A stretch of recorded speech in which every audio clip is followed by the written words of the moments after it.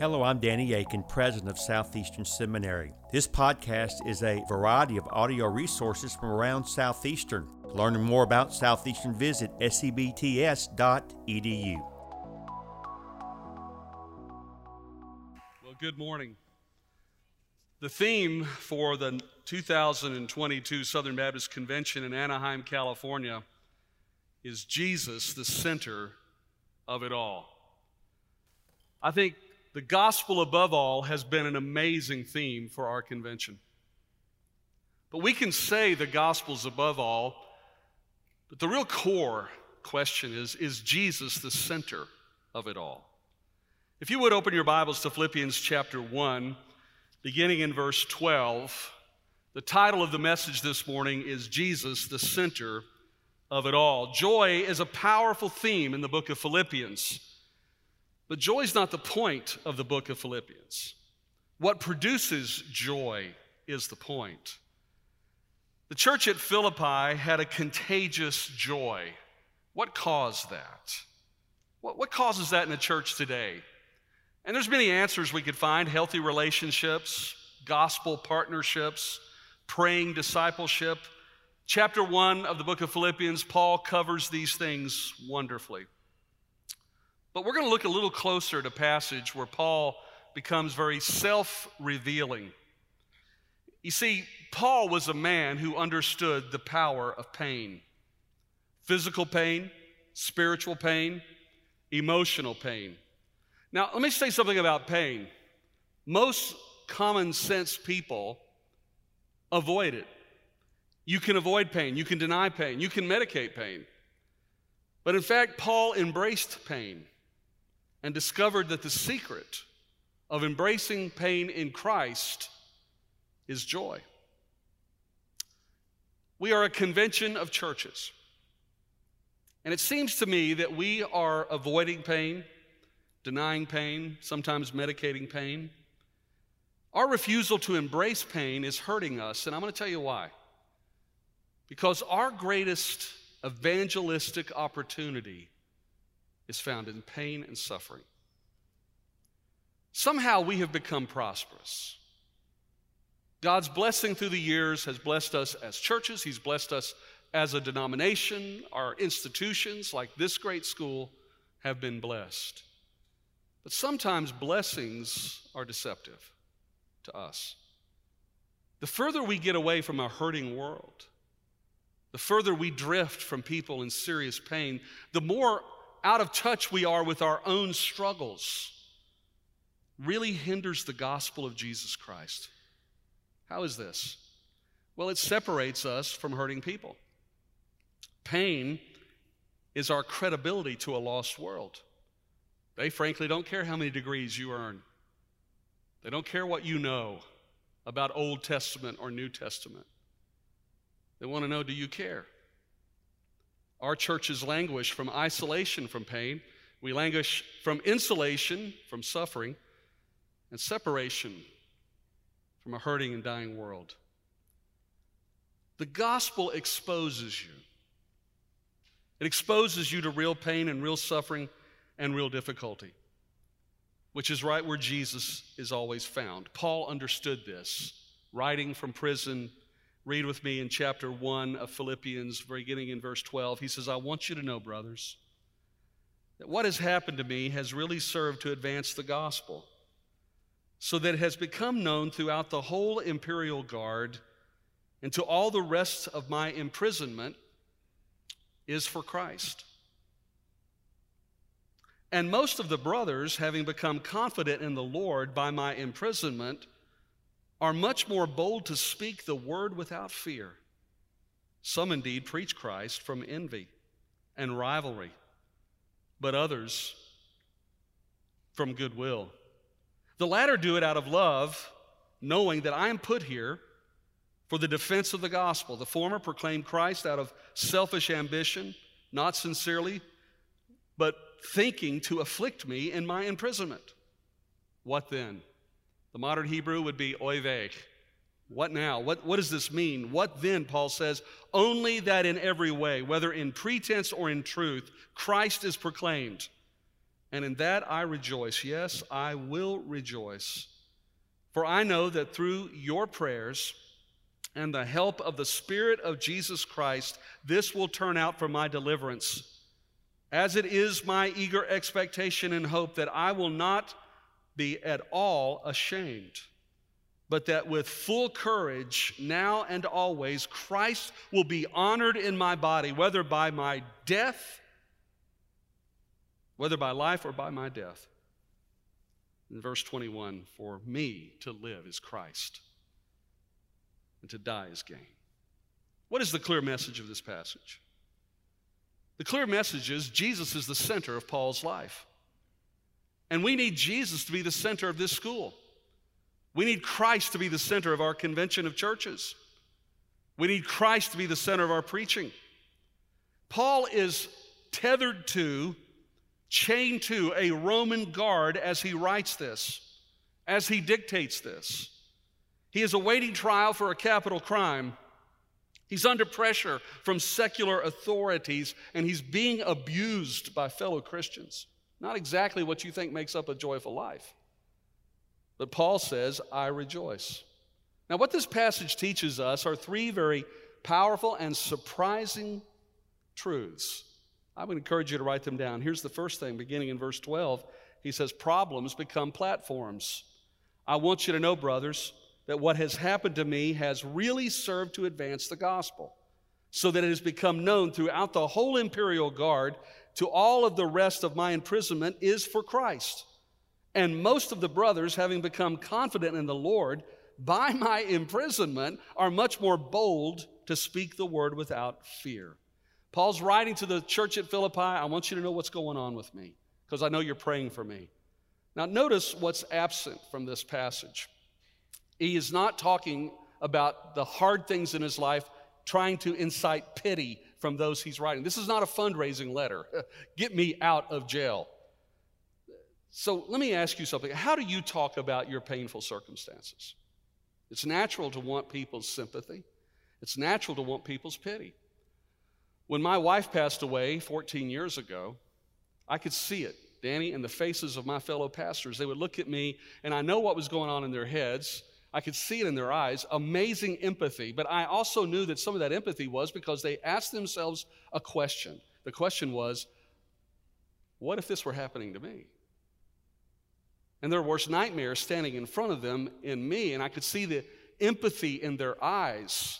Well, that's faded away in the last 14 years, but since I became president of Southern Baptist Convention, I see that same look in pastors' faces today. So how do you talk about your circumstances? The word here in the Greek is the word to advance, to further. It's used in 1 Timothy 4:15. When Paul says in this passage, this is actually for the advancement of the gospel. It's the same word that says that the gospel is advanced through the public reading of Scripture. Your spiritual life is enhanced and advances through the reading of God's word. And Paul gives us two proofs. He gives us two pieces of evidence. He says, first of all, look at verse 13. He says, among the pagans. He said, it's also known throughout the whole imperial guard. The imperial guard was an amazing group. About 9,000 people made up the imperial guard. They were Caesar's own personal elite, hand-picked soldiers. They were the Navy SEALs, the Green Berets, the special forces of their day. They had a fully funded pension plan. They were paid double what the normal soldier was paid. This was the job to have. And now they are doing special deeds on behalf of Caesar, which required that they be chained to Paul. Paul was loving it. Because I don't know how often they changed guards there for the imperial guard. At Arlington Cemetery, they change every hour. In London, for the Queen, it's a different, more scattered idea, but they change multiple times throughout the day. But however many times they were, Paul made sure he continued to preach the gospel. These men were now coming under the influence of the gospel. And we'll see by the end of this passage in Philippians 4:22, at the end of the book, all the saints greet you, especially those from Caesar's household. This is clearly a linkage on his imprisonment advancing the gospel. Have you ever thought that the most painful thing in your life could be what God has designed to advance his gospel? Or are you running from it? There's a second evidence here. It's not only that among pagans, but he said among believers. Verse 14, most of the brothers. Now notice he doesn't say all. He said, most of the brothers, having become confident in the Lord by my imprisonment, are much more bold to speak the word without fear. Sharing Jesus without fear is a powerful freedom. It is the work of the Holy Spirit inside of you. Don't think there's a place where you will arise so muscular as a saint of God that you will boldly share the gospel at all times and all places. It is not your flesh that boldly shares the gospel. It is the power of the Holy Spirit within you. Learn to lean on the Holy Spirit, pull on the Holy Spirit, and to realize something that, yes, it's okay to be afraid. Courage is not the absence of fear. It is the presence of the very Spirit of Jesus Christ living inside of you. And Lord, when I don't feel like sharing, Lord, when I don't want to share, Lord, when I'm tired of flying all over the place and the person sitting next to me, I don't want to share with them. It's there that I call on the Holy Spirit of God to give me grace and boldness. Proverbs 29:25 says, the fear of man is a snare, but whoever trusts in the Lord is safe. It's not a sin to be afraid. But we can call on the power of the Holy Spirit no matter what difficulty we're in. In 1956, Life magazine covered a story of 5 young men who were martyred among the Aka Indians. You know the story well. But the Life magazine story stirred an amazing response, even among American evangelicals. People were writing back to Life magazine saying, we shouldn't be sending our finest to places like this. If these people don't want the gospel, then they don't need the gospel. And people started backing away because of the martyrdom of men like Nate Saint and Jim Elliot. But Jim Elliot, shortly before his martyrdom, said this, and you know this passage, this statement, he is no fool who gives what he cannot keep to gain what he cannot lose. Friend, the gospel may certainly cost you your life, but God is glorified. We have seen people emboldened by the sacrifice of those 5 men. We've seen movements of God for their generation to call out people to go to the hardest places on the planet. And I'm going to tell you something that really excites me, Danny. I see that same spirit in this generation that I'm staring at right now. People willing to go to the nations. I was at IMB last week for a special service of commissioning 23 people. Only 3 of them could have their pictures taken at the meeting because the rest of them were going to places where they cannot tell them why they're there. That's the same spirit Paul's talking about. Suffering and persecution and difficulty do not stop the true servant of God. They empower. There were those, not all, but there were those among Paul who were emboldened by the fact that he was in jail and he was there for a purpose. They knew there was a reason for his suffering. Problems become platforms. Could it be that your grief could become a platform for the gospel? Could it be that your handicap, your struggle, your sin struggle, your reputation could be a platform? That thing you suffered that has held you in shame for so long, could it be that God has purposed for that to be a platform of ministry, to reach people with the gospel of Jesus Christ? The problem becomes a platform. Here's the second thing Paul shows us. By embracing this gospel, he said opposition becomes opportunity. Are you getting any opposition in life? Look what he says in verse 15. Paul reveals that what joy does to our perspective when Jesus is the center of our life. Verse 15, he says, but indeed, some indeed preach Christ out of envy and rivalry, but others out of a good will. The latter do it out of love, knowing that I was put here for the defense of the gospel. The former proclaim Christ out of selfish ambition, not sincerely, but thinking to afflict me in my imprisonment. These are brothers. What then, Paul says? Only that in every way, whether in pretense or in truth, Christ is proclaimed. And in that I rejoice. Yes, I will say it again. I rejoice. Now here's an ugly reality of modern Christianity. Turns out it's as old as Christianity. That Christians sometimes, and pastors and preachers will sometimes preach out of envy, self-serving ambition. That word envy means the desire something that you don't possess, what someone else possesses, to achieve something else, something beyond where you're at. It's desiring another brother's position. It's desiring his church. Envy creeps in and tempts all of us. The Greek historian Xenophon said that the envious are those annoyed only at their friends' successes. Envy raised its ugly head when crisis came upon the Roman church, when Paul showed up. The status quo was doing okay. Paul got there. He was met by the brethren, but not all the brethren were happy. Envy that Paul was in town. Envy that Paul had preached the gospel in more places than anyone else. Envy that people wanted to hear Paul. Envy that people saw him as wiser, more gospel-focused than anyone else. And so while other brothers are being emboldened to preach the gospel, some of the brothers were preaching out of envy for Paul. Maybe they were thinking, I will be the next Paul since he's going off the scene now. We know from Corinth that Paul was not impressive to look at, and we know from Corinth that Paul was probably not impressive to listen to. Not quite like Apollos was.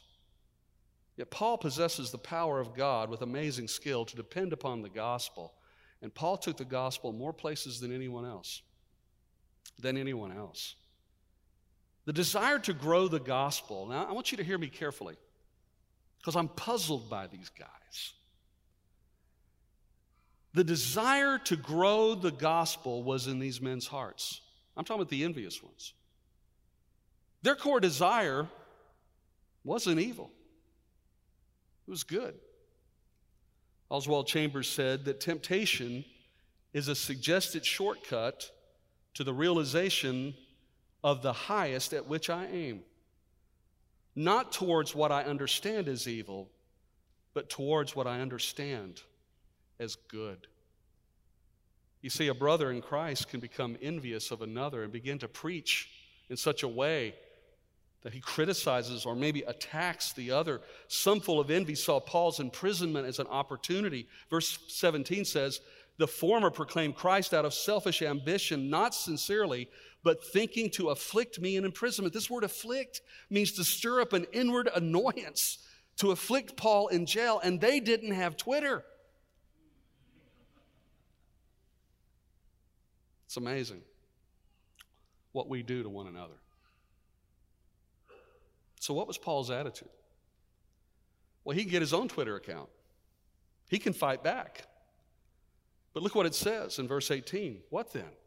Paul's asking himself a question that you need to ask yourself when someone in the church criticizes you, when someone in the association criticizes you, when someone in the convention criticizes you, when you become unintentionally famous for a fault or a failure or a heresy that people proclaim as a heresy or a sin in your life. So what does he do? Paul says, what then? Only that in every way, whether in pretense or in truth, Christ is proclaimed, and in that I rejoice, yes, and I will rejoice. So how do you rejoice when brothers attack you? The simple answer, Jesus is the center of it all. If Christ is the center of it all, we can rejoice, even when brothers attack. Did Jesus ever suffer such attacks from enemies? Yes. And from friends? Yes. 1 Peter 2:23 tells us something very important about this issue. He says, when Christ was reviled, he did not revile in return. When he suffered, he did not threaten, but continued entrusting himself to him who judges justly. So how do you handle when brothers attack? First of all, don't be shocked. Don't be shocked. Can I tell you that every one of us in life will face the refiner's fire, however it comes. And when it comes as an attack, here's Paul chained in prison. Here's Paul facing his own mortality again. But Paul goes back to the core of who he is. Jesus is the center of it all. If God is sovereign, then you can trust even the attack is not beyond his power. Somebody say amen. When my wife died in a car accident, I had a student ask me, a seminary student, he said, did your view of God's sovereignty help you or hurt you when Tammy died? I said, yes. It utterly devastated me that God would let me hurt that bad, and he knew this before the foundation of the earth. That really ticked me off. As if I expected him to tell me. That wouldn't have helped. I would have denied him. I would have said, no way. I would have fought. But it was the greatest comfort of my life to know that this was not an accident. That God is sovereign. The devil wasn't winning the quarter. God always wins, and he is always in control. You see, Paul applies joy to his suffering at the very tip of the spear. Listen carefully. Viktor Frankl, who survived the Nazi death camps, said, everything can be taken from a man, but one thing, the last of the human freedoms, to choose one's attitude. If you pursue self, if you pursue happiness, not joy, joy in Christ, if you pursue some ambition and you label it as godly, and it's a church that's recognized, it's a position, it's respect, it's honor, it's always doing the right things, never failing, and you are strident to make sure that happens in your life, I'm going to tell you something, you will end up bitter, not better. Those are high ambitions, and listen to me, I'm not saying go low, I'm saying go high. Because in our imperfection, in our brokenness, we will fail, and we will have enemies, and we will have opposition. But look how he handles them. I find this fascinating. Paul, by the way, if you think he's light, if you think Paul is soft on heresy, go read Galatians.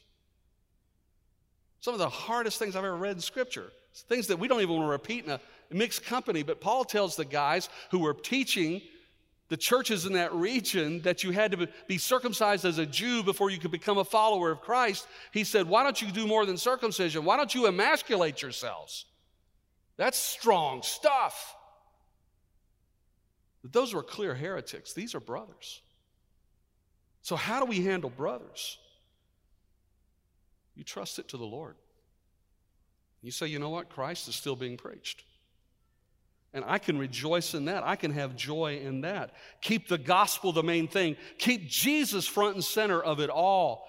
I cry out to this convention of churches, make Jesus the center of it all again. Not your pet theology, not your gripe or your grind about some issue. Make Jesus the center of it all, which leads to the third blessing in this, and that is death becomes defeated. There's three powerful and surprising things happen. Problems become platforms, opposition becomes opportunity, and death becomes defeated. Shouldn't you have said death is defeated? Well, death certainly is defeated at the empty tomb. But for me, working out this sanctification with fear and trembling, it has to become defeated in my life. Is death becoming defeated in your life? Look at verse 19. For I know that through your prayers and the help of the Spirit of Jesus Christ, do a study on how often the Holy Spirit is called the Spirit of Jesus Christ. He said, this will turn out for my deliverance, as it is my eager expectation and hope that I will not be ashamed, but that with full courage, now as always, Christ will be honored in my body, whether by life or by death. There's no self-pity here. The highest priority of Paul's heart is to glorify Jesus Christ. His priority is Jesus above all, Jesus at the center of it all. What does Paul mean when he says this will work out for my deliverance? Well, it's really the tension all of us live with. Paul thinks maybe God will deliver him and he'll be able to go on to take the gospel to the edge of the world at that time, which was Spain. Or maybe he'll lose his head in an execution. But whatever it is, Paul knows that it's his deliverance. Paul doesn't know God's will exactly. He trusts God's will implicitly. And that is the call of every gospel-bearing believer in Jesus Christ, every preacher of the gospel. There's no promise that you will not suffer. There's no promise that you may not even die at the hands of preaching the gospel. The promise is you will be delivered. God will deliver you gloriously, either in that moment or in eternity. And this was what Paul clung to. This is what gave him joy to face opposition and even now to face his own death. And it is there that death is defeated. To die, verse 21, for me to live is Christ, Paul said, and to die is gain. Fill in the blanks on that statement. What would you fill in the blanks? For me to live is blank, and to die is blank. Because of its respect and honor, privilege, recognition, money, fame, power, anything you put in the first blank, then for you to die is loss. But friend, if you say with Paul, for me to live is Christ, then to die is gain. Child of God, your mission is not happiness. Your mission is Christ. This is the secret to joy that will never fade, joy that endures through the hardest hardship. Because Christ was raised from the dead, Paul had assurance that to live was more than to just preach the gospel of Christ. He would take it everywhere, but he also lived with an assurance that even if he died doing it, it was gain. Oh, for more fruitful time to be able to invest in these precious people at Philippi and Galatia and everywhere else and Ephesus. Paul said, I would love to see that, and it would be a good time. In spite of all my aches and pains, in spite of all my opposition, it would still be good to have more time with you. But if this is the end for me, then to God be the glory. Joseph Son is a Romanian Baptist pastor who was arrested and persecuted in Romania. He said that they would oftentimes be taken into a room by the secret police. They would take out a gun and put it to his head and cock the hammer and threaten to murder him. And his response was amazing. It had to be the Holy Spirit of God. He would say, sirs, you don't understand. If you kill me, you will send me to glory. You can't threaten me with glory. Son, at another time, told his inquisitors, if you spill my blood, I have tapes. I know you don't know what tapes are, but they're these little box type things that we would put into a cassette player. It's old school, but he had tapes all over Romania of his preaching. And he said, and what's going to happen is that when you kill me, my blood will be like the water that drives people to hear that guy that died for Christ. What did he have to say? And the gospel will spread all over Romania. They again holstered their weapons. On another time, they threatened to kill him. They put a gun to his head. He said, you know what? Your supreme weapon is killing. My supreme weapon is dying. Dying for the Lord is not an accident. Joseph Son said, it's not a tragedy. It's part of the job. It's part of the ministry. And it's the greatest way of preaching there is. Could you be living your life with a blank filled with something that's good but not Christ? This is a good day to change, erase that, and put Christ in that blank. How can Christ be the center of your life? You can trust him as your Savior, first of all. The most important thing is the beginning. To put your faith and trust in Jesus Christ. To say, Lord, I'm a sinner and I need a Savior. I promise you, he will answer the prayer that says, Jesus, come into my life. And he'll come in and he will reside with you. He will save you. You will be justified by faith through his grace. And then he'll start a process of sanctifying you. And one day, like Paul, he will glorify us. Trust him. But daily trust him to defeat death and all that it threatens. At the bank I go to, I'm old school. I still go to a bank. I go to the drive-in window and I deposit checks. Not a lot, but I do it. The company that makes that air device that sucks the tube in, you know, some of you old guys know what I'm talking about, right? That company fascinates me. It's a company called Diebold. So I'm sitting there waiting for the teller. And I go, Diebold. Die bold. Die. Bold. Yeah. I had a conversation recently with a Democratic politician who called me. And he said, I know we don't hang out in the same camps and we probably don't know the same people, but I've been reading about you and your desire for racial reconciliation. And he said, that's a real thing on my heart. He was a mayor of a major city that has a lot of hurricanes coming to it. You can probably figure it out. I said, what was it like being a mayor of your city when a hurricane swept through? I said, wasn't that hard for you? And I'll never forget this, Danny. He said, are you kidding? That's why I ran. That's why I took this job. I didn't take it for the Photoshop or the photo shoots. I didn't take it for my picture to be Photoshopped. I didn't take it for any reason except to help people in a time of crisis. And I'm getting excited listening to this guy. I think I may vote Democrat someday if he runs again. Nah. Don't tweet that. That's way too woke for me, baby. I'm just telling you. But I'm not going to let a liberal Democrat have greater passion for the troubled times we live in. This is our time. This is what we were called to. And for the glory of our God, for the gospel of Jesus Christ, let us fight this battle like Jesus would have us fight it. For God's glory, for the name of Jesus to be exalted, to go to the ends of the earth. Southern Baptists lose our way, and we are the largest collection of arguers and debaters on the face of the earth. And for 2 days we get together to create havoc and madness among one another. But then we go right back to the gospel. We preach it. We go to the ends of the earth with it, and may we not stop. And if some of us were willing to preach for selfish ambition and gain, so be it. Christ is still being preached.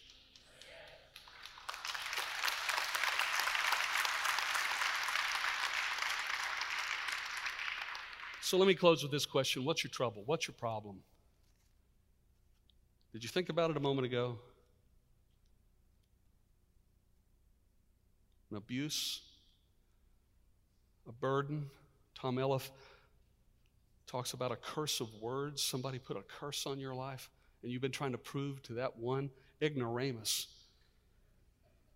for years now that you're not what they said you were. What is the burden you carry? Is it a disease? Is it a heartache? Is it a limp?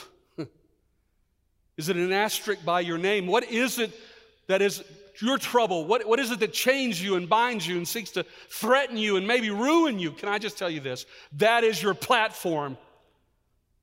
And God will open your heart if you will surrender to Him today. For me to live as Christ, to die as gain, it means that I surrender to this, Lord Jesus. That you would help me be sensitive to people who struggle with the same thing, that you would help me reach people, that you would help me love people. My problems, make them platforms. My opposition, make it opportunities for your grace to be put on display, and death becomes defeated. I was at a meeting the other day, and it wasn't a meeting I wanted to be at. You probably watched it. Afterwards, a man walked up to me, and he said, I didn't know this because I don't read all these things, but he said, I have been very vicious toward you. I saw tears in his eyes. He said, you really disappointed me. He said, I'm sorry. Would you forgive me? I said, well, first, would you forgive me for disappointing you? Would you forgive me? And he said, I do. And I said, well, I do too. Whatever that thing is, would you bow your heads right now? Would you just, in your heart, whisper it to the Lord? Would you just pray with me, not out loud, but just whatever that hurt, whatever that pain, whatever that curse is, whatever that struggle you have, would you say, Lord, I feel imprisoned by this, shackled. And I want to be free. But before you free me, help me to make a platform out of this for the glory of God and the gospel. Help me to accept that you are sovereign over it all. And that even at people who are unfair or harsh, Lord, I pray that they will preach Jesus. And Lord, help me to preach my life. Help me to preach this word in a way that glorifies you and that brings the gospel to be heard by the countless around us. Lord, we give ourselves afresh to you. We want Jesus to be the center of it all for your glory and praise forevermore. And we'll have time in your presence to look back on these days and realize how insignificant so many things were. the one thing that mattered was Christ. You are the great gain. And we worship you in Jesus' name. And God's people said, Thank you for listening to this podcast. Consider giving to Southeastern Seminary online or visiting us for a preview day. For information on how to give or sign up for a preview day, visit sebts.edu.